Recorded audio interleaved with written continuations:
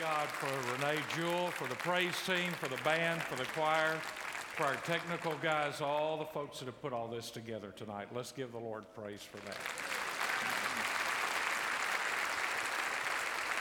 Thank you, Mark.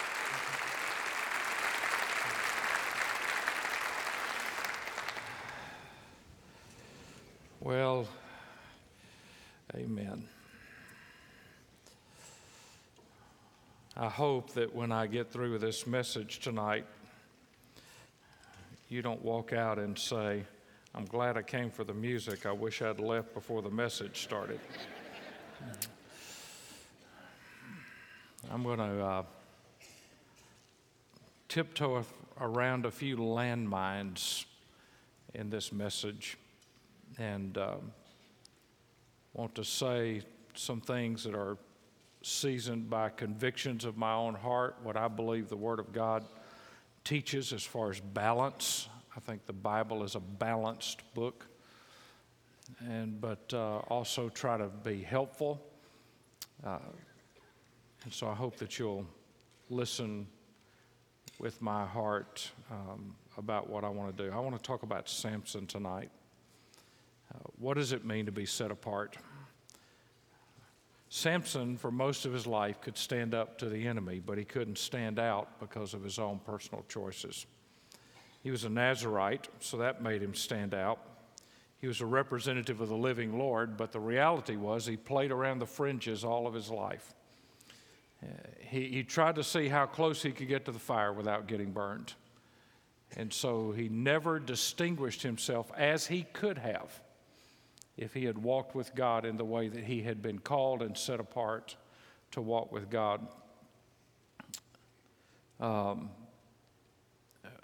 When Jim approached me last year and said that B&H was interested in doing a teenage version of Courageous Teens, I was a little reluctant at the beginning, but I began to think about 15 years of doing youth ministry and trying to call kids out to be better and greater than their peers and to stand up and to make a difference. And I look across the landscape of this country today and know of 75 young men and women that are in ministry in some capacity that came out of those 15 years. And I saw many of them be courageous.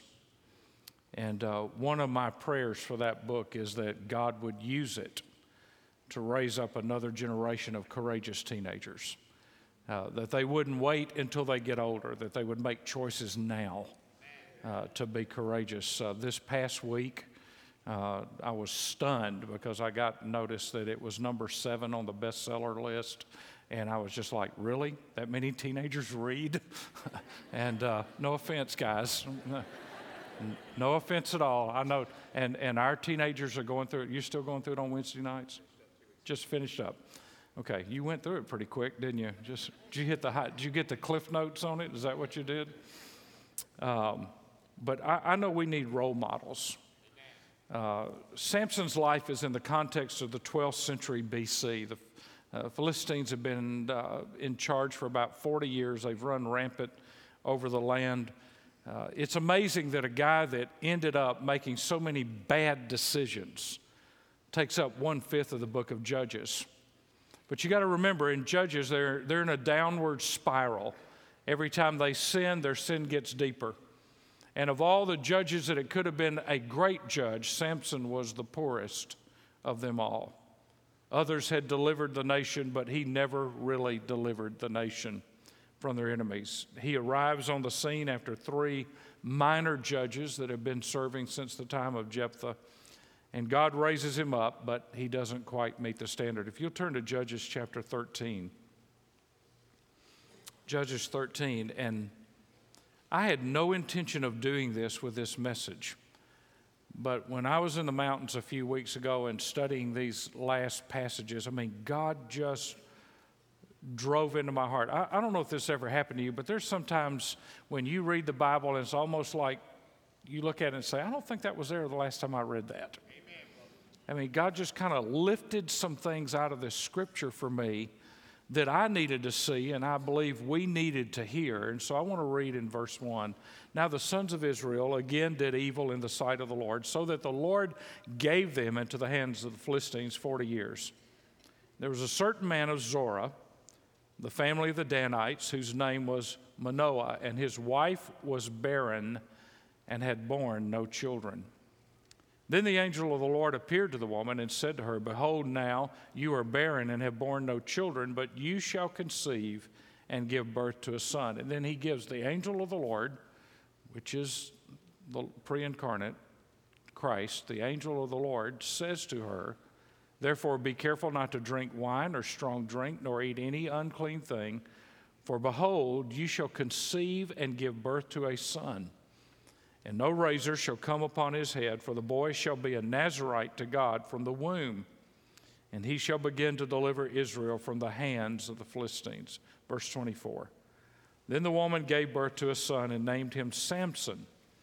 And the child grew up, and the Lord blessed him, and the Spirit of the Lord began to stir him. He was set apart. Now, we have a lot of weird interpretations about what set apart means. It doesn't mean being weird or strange. It does mean being distinctively different, wholly other. Here's what John says it means in 1 John chapter 2. Do not love the world, nor the things of the world. If anyone loves the world, the love of the Father is not in him. For all that is in the world, the lust of the flesh, the lust of the eyes, and the boastful pride of life, is not from the Father, but is from the world. James says it this way in James 4:4. Do you not know that friendship with the world is hostility toward God? Therefore, whoever wishes to be a friend of the world makes himself an enemy of God. Now, it is important to remember that when the Bible talks about separation, it always refers to separation from sin, but not separation from sinners. Because that would be impossible, because all of us are sinners. But Jesus hung around with the worst people of the society, people that were Jews, but were prostitutes and drunkards and tax collectors, the people looked down on by the society. Jesus didn't hang around with a lot of religious people, because the religious people drove him crazy. They were always judging him and criticizing him. They would go in their synagogues and teach about God and teach the law of God, and there's the Son of God sitting in their midst, and they don't even know it's him. So they had religion. Paul talks about it as a form of power without godliness. Set apart means to be set apart from sin. In other words, I don't allow my life to be tainted by sin, but I identify with the need to identify with sinners, with where they are and with who they are. And if we don't have that mentality, we will end up in a gospel ghetto. By that I mean we'll just be in our own little hood with our own little friends and our own little gang, and we'll never get outside of our walls. Now, here's where one of my great fears is. One of my great fears is, with so many books out about parenting and so many books and videos and everything else, we've got so many ideas and so many perspectives. But my fear is we're not raising a tough generation. We're not raising a strong generation. Our boys are effeminate and our girls are masculine. And we're not identifying what it means to be godly. And there's confusion and uncertainty about what it means to stand strong for Christ. And I have a fear. Now, don't turn me off until you let me get all the way to the end, okay? I have a fear that if we're not careful in trying to protect our kids from the world, that they spend all their lives hiding behind mommy's skirt, and they never learn how to stand on their own. My wife did a much better job of parenting our girls than I did. First of all, because she's a woman and 2 girls. And there are just some things that when you're the dad, you stay out of that conversation. You just kind of leave the room and go, okay, see you later. Just walk on off. But my wife had a goal. First of all, we had prayed for kids. We had tried to have kids for years and couldn't have them. We didn't know if we would ever have kids. One of my reasons that I have a passion about dealing with the abortion issue is because before we found out we were pregnant with Aaron, we were in the process of adopting a child out of Orlando. It was in a private adoption. And 6 months into that pregnancy, the girl aborted the baby. And so there was a child that my heart had begun to turn toward that never got a chance to breathe the breath of life. So when God gave us kids, it could have been very dangerous for us to become smothering and to be overly protective. And to keep them in some kind of bubble where they wouldn't learn how to grow up. Terry's goal and my goal, but Terry did a better job at this than I did, was to raise strong girls who could be independent thinkers. Now, if you've ever been in our house, we have strong girls who are independent thinkers. They are not who they are because their dad's a pastor. They are who they are because they have their own walk with God. And I mean, they are strong thinkers. And in our house, we have strong opinions. My wife does not believe that her role is to be the silent, submissive, never tell you what I think wife. And I have to tell you, for that I'm grateful, because she knows my blind spots better than I know them. And my kids know if I'm being a hypocrite too. My kids know if I'm saying one thing and doing something else. I remember Ron Dunn telling the story about when he was 17 years old, he was preaching a revival, and he went out to this little church. In fact, he told this story at Sherwood. He went out to this little church out in the country and did a message on the family, and this guy walked up to him that was in his 40s and said, son, how old are you? He said, 17. He said, think that's a good message on the family? He said, yes, sir. Felt pretty good about it. He said, you married? He said, no, sir. He said, got any kids? He said, no, sir. He said, when you get married and have kids, you'll throw that sermon away. And Ron went back 35 years later to that same church, and that same man was there, now an old senior adult. And he walked up to Ron on Sunday morning and said, did you throw that sermon away? And Ron said, yes, sir, I sure did. Or as Charles Lowry says, I used to have 3 theories and no kids, and now I got 3 kids and no theories.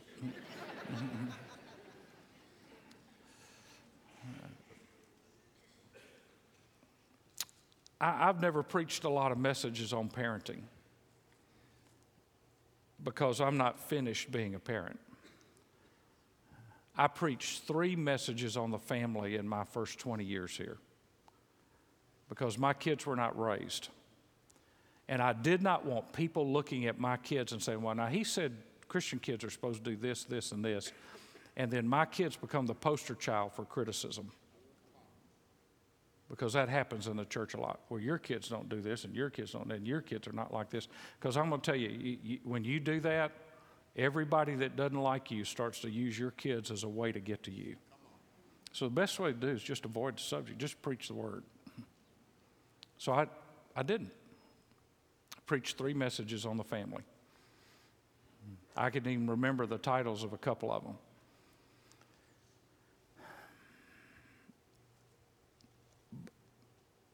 I don't think, it's my opinion, which I highly respect,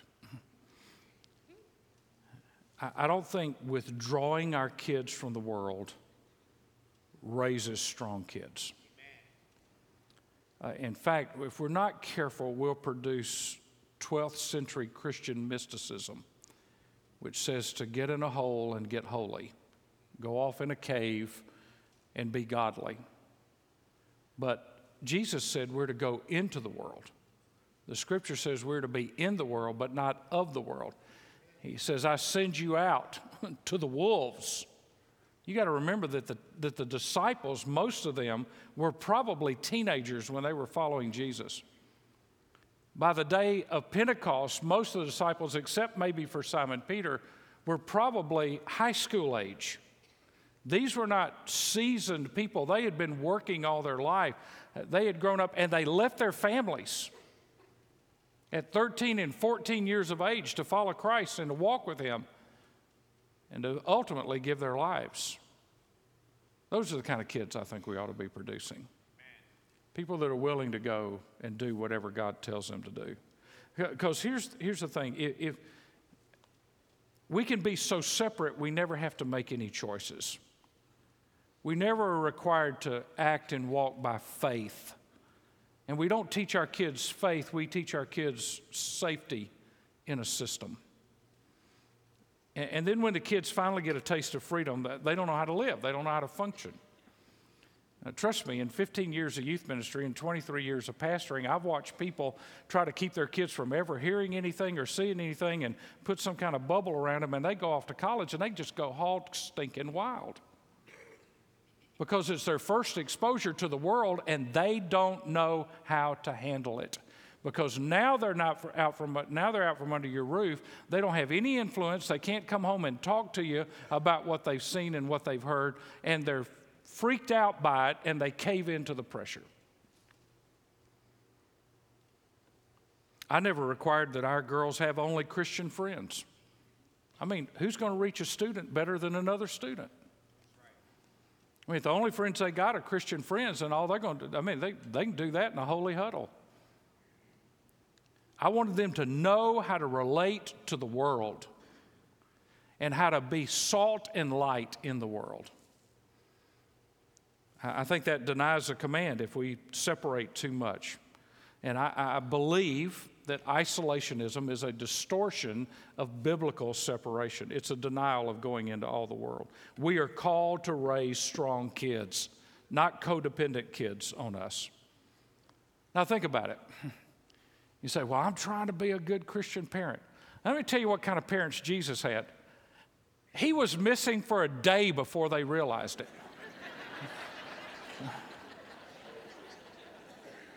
I just want to raise a godly young man. Joseph and Mary. Where's Jesus? I thought you knew where he was. You know who he was with? I don't know. And they have to go back and find him. And here's a 12-year-old confounding the religious leaders with his wisdom, which says his mom and dad taught him something, but it didn't say that they put handcuffs on him and said, walk with us side by side and don't ever leave us. Sit with us every day, every moment. Don't ever get around. Don't ever be with anybody else. Jesus went off and did what God told him to do. Now, you see, if our kids are so weak that they can't defend their faith, then something's wrong with the formula.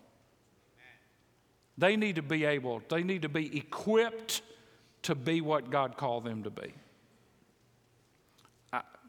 I just think it's a denial of the principles of the Word, the power of the Spirit, and a lack of faith to think that if my kids know lost people, that somehow they'll become sinners like those lost people are.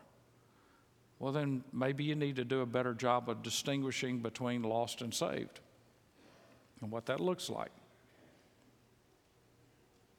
I'm afraid that too many parents try to control their kids rather than raise their kids. Now, here's a couple of points here before I keep moving. You don't throw lambs to wolves, but you don't keep warriors locked up in a bedroom. You don't throw your little lambs to the wolves, but you don't keep warriors locked up in a bedroom. Listen, folks, we are called to train soldiers for Christ, warriors for Christ. Men and women of strong faith and steel and backbone that can stand against the pressures of this world, that can say no when they need to say no and yes when they need to say yes. And every time Jesus, now remember, let's go back, these were teenagers who were the disciples. Average life expectancy at the time of Christ wouldn't have been more than the early 40s. So they got married when they were 12 and 13 years old. By the way, don't do that. First of all, you hadn't saved enough money to pay for that wedding. I've only got 85 more payments to pay for the weddings. But every time Jesus lectured the disciples, he put them in a lab. He taught them about faith, and then he sent them out on a boat and sent a storm.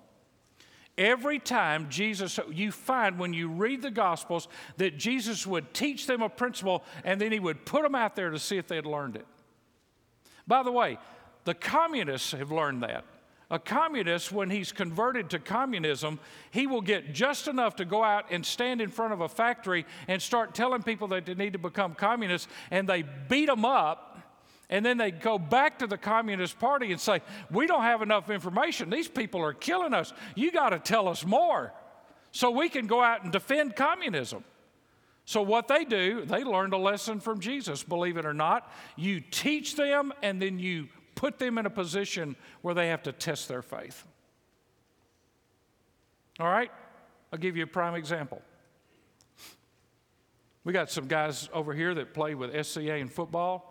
And I know for a fact that they've played in some games against some people that have called some of our African American players names that should not be mentioned in public.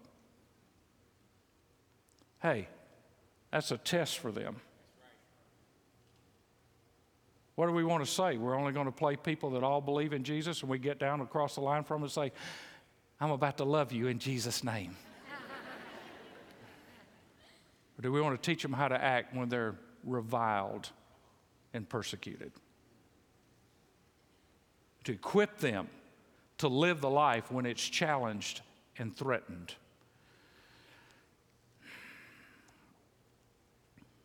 Now, here's what I know somebody's thinking. Well, you can say all that. You sent your kids to a Christian school and they went to a Christian college. Yes, they did. Not everybody at SCA was saved when they went there. Not everybody was saved when they left. Part of SCA is being a mission. That means we let lost people come to our school. Why do we let lost people come to our school? Why don't we just fill it up with a bunch of Christians and we can sing Kumbaya and forget all the other classes? We do it because a part of the witness of that job is to be a witness. And it's for Christian students to be an example to other students. When my girls went to a Christian college, there were all kinds of folks there. Some of them there because their mom and dad sent them. Some of them there because they got scholarships to play baseball or soccer or something else. Not everybody loved Jesus there, but we put them in positions to make choices. I can remember when Aaron was young. Can I tell this story? I can remember when Aaron was really young, and she came home almost every day from school. It was middle school, wasn't it? Wasn't it middle school? She came home almost every day from middle school and said, Mom, please homeschool me. I don't have any friends. I don't like anybody. And Terry just looked at her and said, toughen up and go back. Can I tell you something?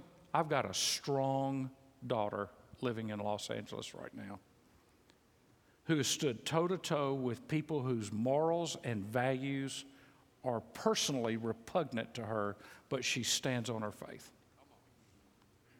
I've got a strong younger daughter who's about to move 17 hours away to South Africa to put herself in a position to be a light and a witness. I'm not one of those dads, Terry is not one of those moms that says we want all of our kids to be in our circle so we can be mother and father, hen and rooster, and watch them every step of their life. Now, I know, I don't say there's anything wrong with your family all being together, but if you don't love God more than your father, mother, or brother, or sister, or your own life also, you cannot be his disciple. Amen. Ladies and gentlemen, if you can't let your kids leave, you love your kids more than you love God, and God's going to discipline you for that. Better be careful about what parameters you tell God you need for your children. They're not your kids. They're the Lord's kids. They're on loan to you to be a steward and a representative of Christ in their lives. I've watched and I've listened as Aaron has worked for years in a very secular environment, surrounded by people who have chosen a gay lifestyle, she has watched things that were been repugnant to her and been a witness in that environment. At the end of the day, I think you have to ask yourself the question, do you trust God? Or do you think you can do a better job with your kids than God can? Now, all of that was to get me to this. I can't speak with certainty, but here's what I believe. Here's what God showed me. Samson's mom was barren and finally had a child, an only child, a son. And she wanted him to always be mama's little boy. So I think one of the issues with that family was overprotective. Overprotective. By the way, that describes my mother to a T. My mom could smother anything in her path. She didn't want me to do anything, be anywhere, know anybody. My mom and dad had no social skills at all. They never went out to eat with anybody. Every meal was at home, unless we went to the hospital to eat lunch on Sunday. I mean, I'm riding in the car going, we're going to the hospital to eat Sunday lunch. Same thing they're feeding dying people. Somehow this doesn't feel good. But because I was adopted, I think my mother was so scared that somehow I would get out from under her control. And can I tell you something? Listen to me.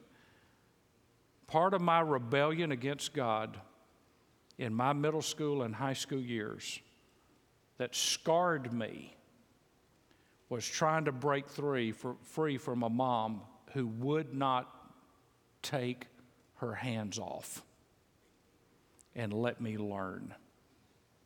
And so my rebellion was a reaction to her over-parenting and being overprotective and not letting me trip up and fall and say, now, why did you trip up and fall? Let me teach you a lesson here. Her thought was if he never trips and falls, then he never gets hurt, then he never has any issues. The truth was I just found ways to sneak around her. And by the way, when you're overprotective, at some point you lose the respect of your children. And you begin to question if they love you or if they're just concerned about themselves. Secondly, it's obvious that the mom and the dad were spoiling Samson. So he was self-indulgent. Remember what he says when he's on his way and he sees this woman and he says, get her for me. She looks good to me. So here's a guy who's driven by lust, who's driven by passion, and he's not been trained how to look for a godly woman that would fit with a Nazarite and be consistent with his life. He just sees a woman and goes, man, looks good. Get her for me. And the parents, it's not exactly stated here, but the parents said, well, son, whatever you want, that's what we'll get you. By the way, you give your kids whatever they want, and you're going to spoil them, and you're going to ruin them. Some of you stand in line to get the latest technology for your kids because, God forbid, they would go to school and not have the newest whatever.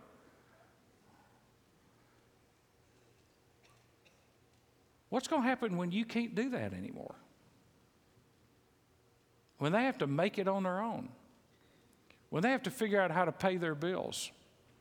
When they have to figure out how to make choices? When they have to get up and decide if they're going to go to church and you're not there to get them out of bed and make them go to church? When you've been so self-indulgent with them and so spoiling of them and gotten them everything that they think that the answer to life is to get all the credit cards you can and run them up and get 125% of your income committed to debt where you'll never get it paid off because Mom and Dad gave me everything I want. Since they're not giving it, I'll just get it myself and I'll be in debt and pay minimum payments for 35 years. By the way, we have a generation full of people that are that way, who wanted immediate gratification because Mom and Dad gave them what they wanted. I don't know why I remember this. I remember when some of you are not going to get this, is going to go right past you. I remember when we asked God to help us find a Teddy Ruxpin. Anybody remember Teddy Ruxpin? You know, had the little tape player in it, little bear. You know, had a little tape. You can see Aaron wanted a Teddy Ruxpin. So, I mean, we asked God, Walmart, Toys R Us, everything. We were trying to find a Teddy Ruxpin. And I think about that now and I say, really? Really? I went to that much trouble for a Teddy Ruxpin? It was broken in 2 weeks. This arm just kind of hung like this and the tape got, you know, but we had to do it because everybody's kids wanted a Teddy Ruxpin at the time. Well, that's a Power Rangers or Buzz Lightyear or whatever it is now. Donald Campbell said, Manoah and his wife desperately wanted to fulfill their parental responsibilities and raise their child to honor and serve God. That is why Manoah was initially motivated to ask, how shall we bring him up? All evidences seem to indicate this husband and wife were concerned about doing their best as godly parents for Samson. Why then was Samson's life and career so checkered? The answer can only be that Samson continually made wrong choices. Now look at this next sentence.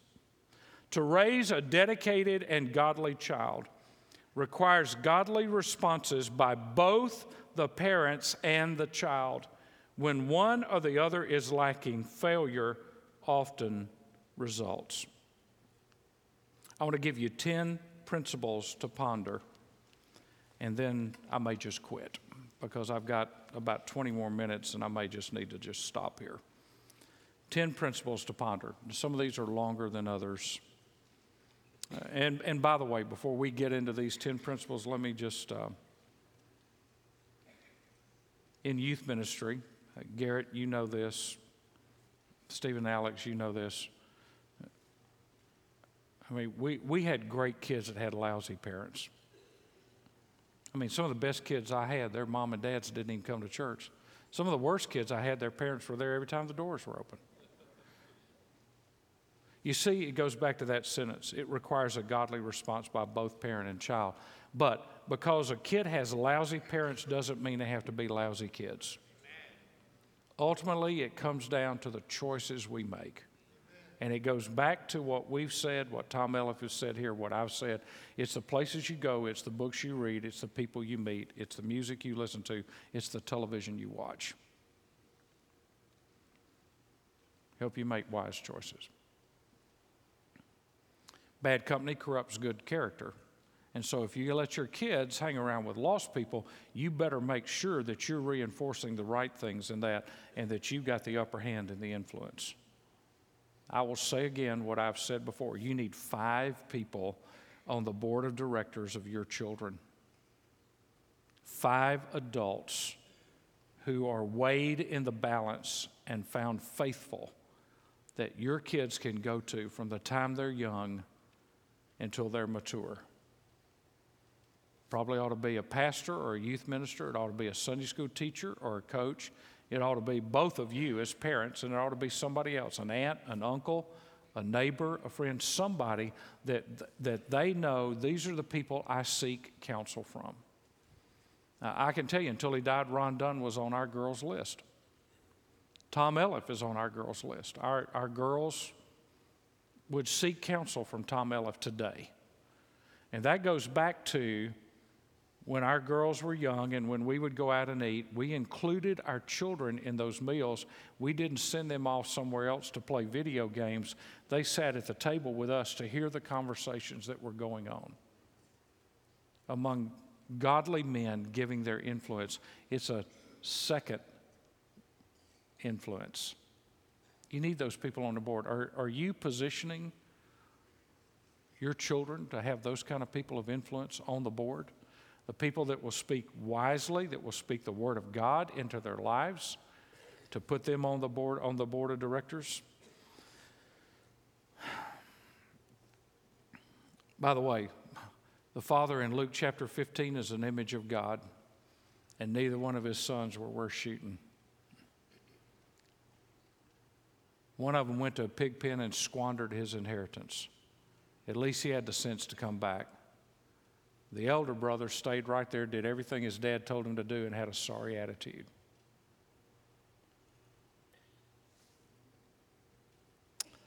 All right, principle number 1. Am I raising a child to be godly, or one that I hope won't embarrass me? Am I raising a child to be godly, or one that I hope won't embarrass me? I'll just go back to Terry and I for a moment. We never said to our girls, never implied to our girls, don't do this because I'm the pastor. That would imply that I want them to act a certain way so it doesn't look bad for me. Because you don't do it because we're Christians.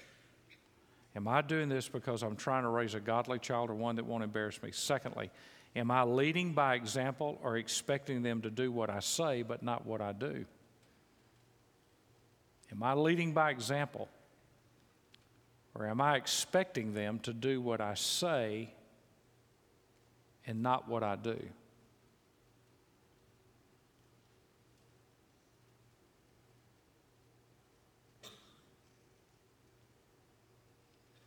Number 3, am I living a set-apart life, or am I playing around the fringes while expecting my kids to toe the line? In other words, do you have a different standard for yourself than you have for your children? And again, that gets down to, let me tell you what that gets down to. That gets down to pride and image. If the standard you set for your kids is higher than the standard you set for yourself, it gets down to your pride and your image that you're worried about, not them. And that ultimately gets down to the worship of self. It's a dangerous place to be. Number 4, am I one thing at church and another thing at home? Am I one thing at church and another thing at home?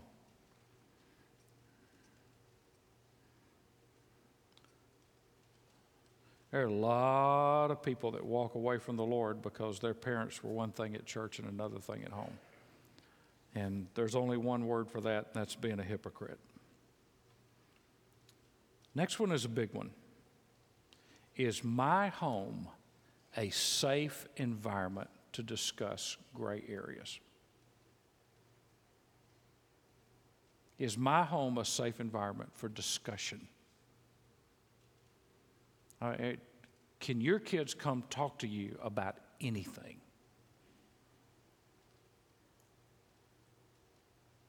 We said to our kids time to time as they were growing up, here are the rules, here's what we believe, here's where we stand. But if you ever get away, you can always come home. Now, every child is going to test if they can have a conversation with you or if they're going to get a lecture from you. I'm more of the, let me give you a lecture. Let me give you 14 reasons why you don't need to do this. Terry's more the, let's have a conversation. And I can tell you that I watched Terry through the years take our kids and just sit on the, she would go and tuck the kids in. We would all say goodnight. She'd go and tuck the kids in. And there were times when it would be like an hour and a half. And I'm going, what are you doing? And it's just in that environment, our girls found it safe to talk to their mom about some things that were between girls and a mom. And she was able to influence things they wouldn't talk about with me because they're girls. And there are just some things that moms need to say to girls and dads need to say to boys. Now, that doesn't mean that that's an exclusive line, but is your home a safe place? If your child asks a moral question, if your child asks a question about pornography or premarital sex, is it safe for them to bring that subject up to you? Because if it's not, here's what you've done. You've made it a subject that cannot be discussed in your home from a biblical perspective, and so they'll get their opinion from the world on what they ought to think about that subject. You ought to be the first place they come, not the last place they come, to talk about those kind of things, where they're safe to ask the question, and where you don't assume or blow up because they ask the question. Number 6, am I driven by fear of what others will think if my kids aren't perfect? There's a person on Twitter that I follow called Pastor's Kids Problems. It's hilarious because I just see so many pastors' kids in this. Am I driven by fear of what others will think if my kids aren't perfect? Guess what? The chances are your kids aren't perfect. Now, I know you think they are, but the chances are they're not. And the chances are everybody around you is thinking, you've got to be kidding. You think your kids are perfect. You should know what I know. Go ask their Sunday school teachers if they're perfect. Number 7, do I have unrealistic expectations for my kids? Do I have unrealistic expectations? Can I just tell you, let me just make a general application here. There's about 50 that I could make. Just because we're an athlete growing up doesn't mean your kids have to be athletes. All right? Am I making unrealistic expectations about my? Not every kid ought to go to college. I know we're in this system. Everybody's got to go to college. Hey, can I tell you something? I need somebody to fix my plumbing from time to time. We had to hire a guy to do some electrical work at our house this week. If I'd done it, I would be fried and laying down front right now. Nobody told me the first time I tried that, turn the switch off before you touch that wire. I need somebody that understands that. Not everybody has to go to college. Not everybody has to be an athlete. And just an example. When I played baseball growing up, I may have told you, I think I have told you this before. When I played baseball growing up, I did not know for 2 years that I had bad eyesight. And so for 2 years, I needed glasses and didn't have them. Well, when you're playing baseball and you can't see the ball, you swing and miss a lot. It wasn't that I had a soft spot for the ball. It's that I couldn't see it until it was past me. And I remember standing with my dad in the drugstore, standing by Bill Reed, who was a pharmaceutical salesman, who was one of my dad's best friends.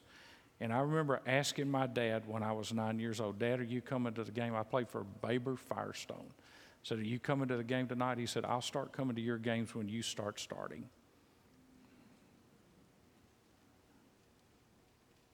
My dad came to one Little League baseball game and then got mad at me because I quit. Hey, can I tell you something? If your dad doesn't care if you play, why should you care? And it's pretty hard when your dad still holds records. My dad today still holds records at his high school in football and basketball. He's still the number 2 all-time in his high school in assists in basketball. He completed 24 of 27 passes one night for 289 yards in the 1930s and intercepted 3 balls playing safety on the defense. Now, when they put you into football and they say, okay, well, my dad played safety. All right, try to play safety. And they put a guy up against you that's 5 seconds faster than you, it doesn't work. And so I quickly lost an interest in playing competitive sports. I love sports, but I lost an interest in it. And I want to tell you why I lost an interest in it. My dad had unrealistic expectations. He wanted me to be him. First of all, I was adopted, so I didn't have any of his genes. If I'd been Archie Manning's son, I might, this could be a different story. I'd be out of here. But secondly, that's not what God called me to do. And that's not what God equipped me to do. God made me for something different. My dad couldn't talk in front of a group of people to save his life. I've never shut up. We're made differently. God had a different purpose for us.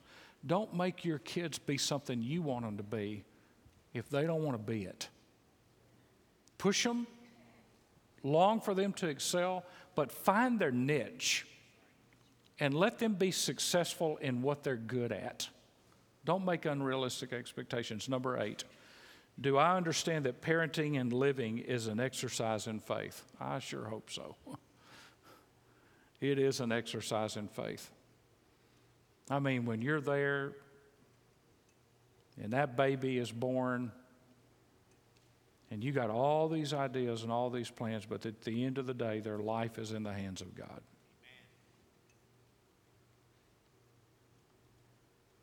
Now, let's be honest. It's hard for you to let them to go off the first day of the school. It's hard for you to let them walk across the stage at graduation. It's hard for you to let them go off to college. It's hard for you to give them away to some guy to be their husband.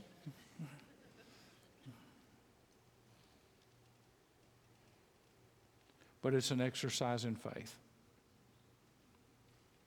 And at every one of those moments, you ought to pray, Lord, that's your child first, mine second. They're yours. Their days are yours. Their call is yours. I'm just here to guide and to help. Next question. Have I laid my kids on the altar and given them wholly to the Lord? Have I laid my kids on the altar and given them wholly to the Lord? And then the last one. Am I raising spiritually tough kids who can face the bullies of this world? Or am I raising soft saints who can only function in a protective environment? Am I raising spiritually tough kids who can face the bullies of this world? Or am I raising soft saints who can only function in a protective bubble? Now, we don't have time tonight. I've already gone long. We don't have time tonight to get into the rest of this message, so we're going to let it end there. I just want to end with an illustration.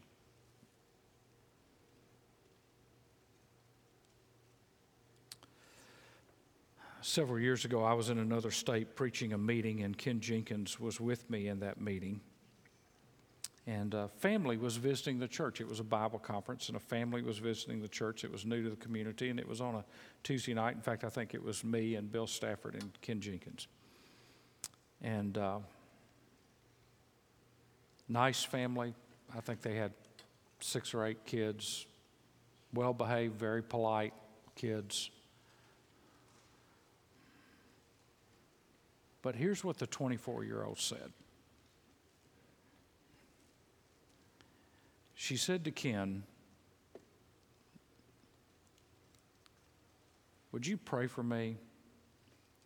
I'm 24. All I do is take care of my younger brothers and sisters, and I have no friends in this world. Can I tell you something? God didn't give that family that daughter to raise all the other kids.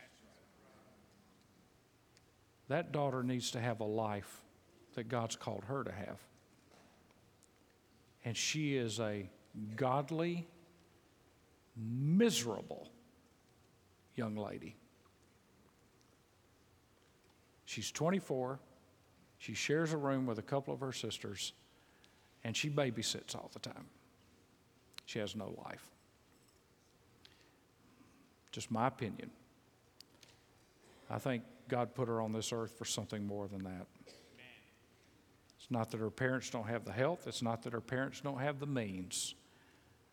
It's that they've forgotten that they are to raise an eaglet, to push it out of the nest, so it can fly on its own. And that's what we're supposed to do. Everything God ever created understands you raise your offspring to fly, to soar, to grow, to hunt, to do what they were created to do. Only, it seems, human beings don't get that. I have a daughter 4 hours away, married. They struggle financially, trying to make ends meet. I have a daughter about to leave to go to South Africa, 17 hours away. This is killing my frequent flyer miles.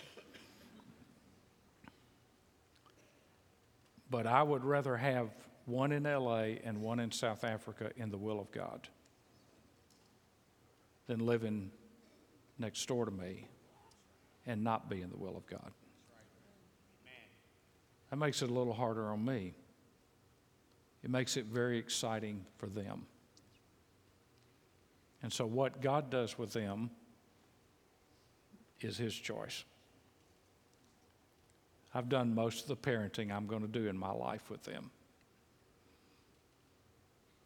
Now I'm just there to pray and to encourage, to help when I can, and not always stick my nose in their business.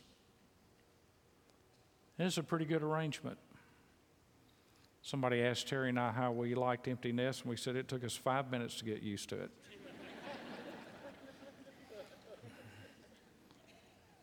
I'll tell you, I love my kids.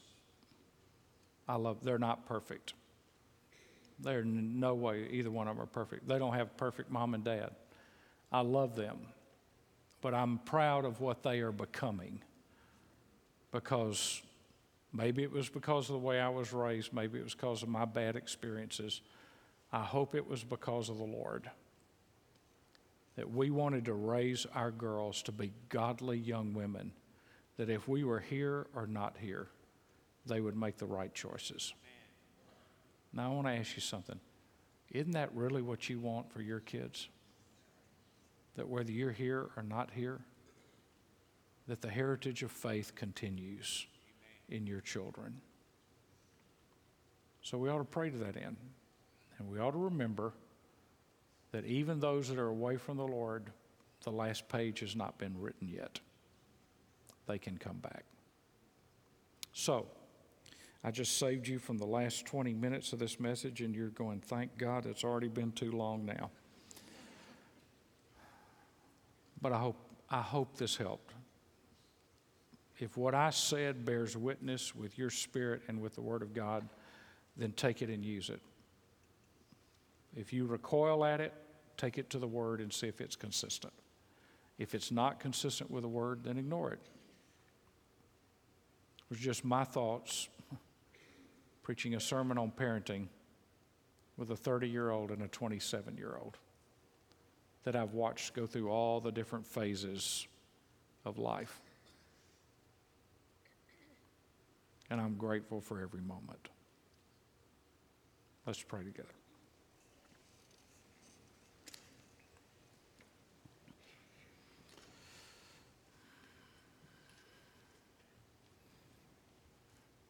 Father, I pray that in this church we would have a generation of warriors, not wimps. Boys and girls and children, young people, college students who would stand firm and stand strong and stand up and be examples to their generation. Lord, help us to guide them on that path, but not to smother them along it. Give us wisdom about when to hold on and when to let go. Give us discernment, because we live in an evil and perverse generation. But this evil and perverse generation needs a people set apart, not just physically by external signs like the Nazarites. Samson was set apart externally. He had the look, but he didn't have the life. He didn't have the heart. And so, Lord, we know that while there was peace after every other judge and deliverer, there was no peace after Samson, because he never did do what he was put on the earth to do. And that was to truly set the people free from their enemies.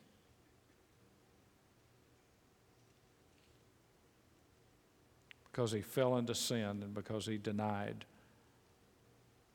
your purpose for his life and played at the fringes of being set apart, he blew his life. So, Lord, I pray that we will be parents and grandparents that don't raise statistics and casualties.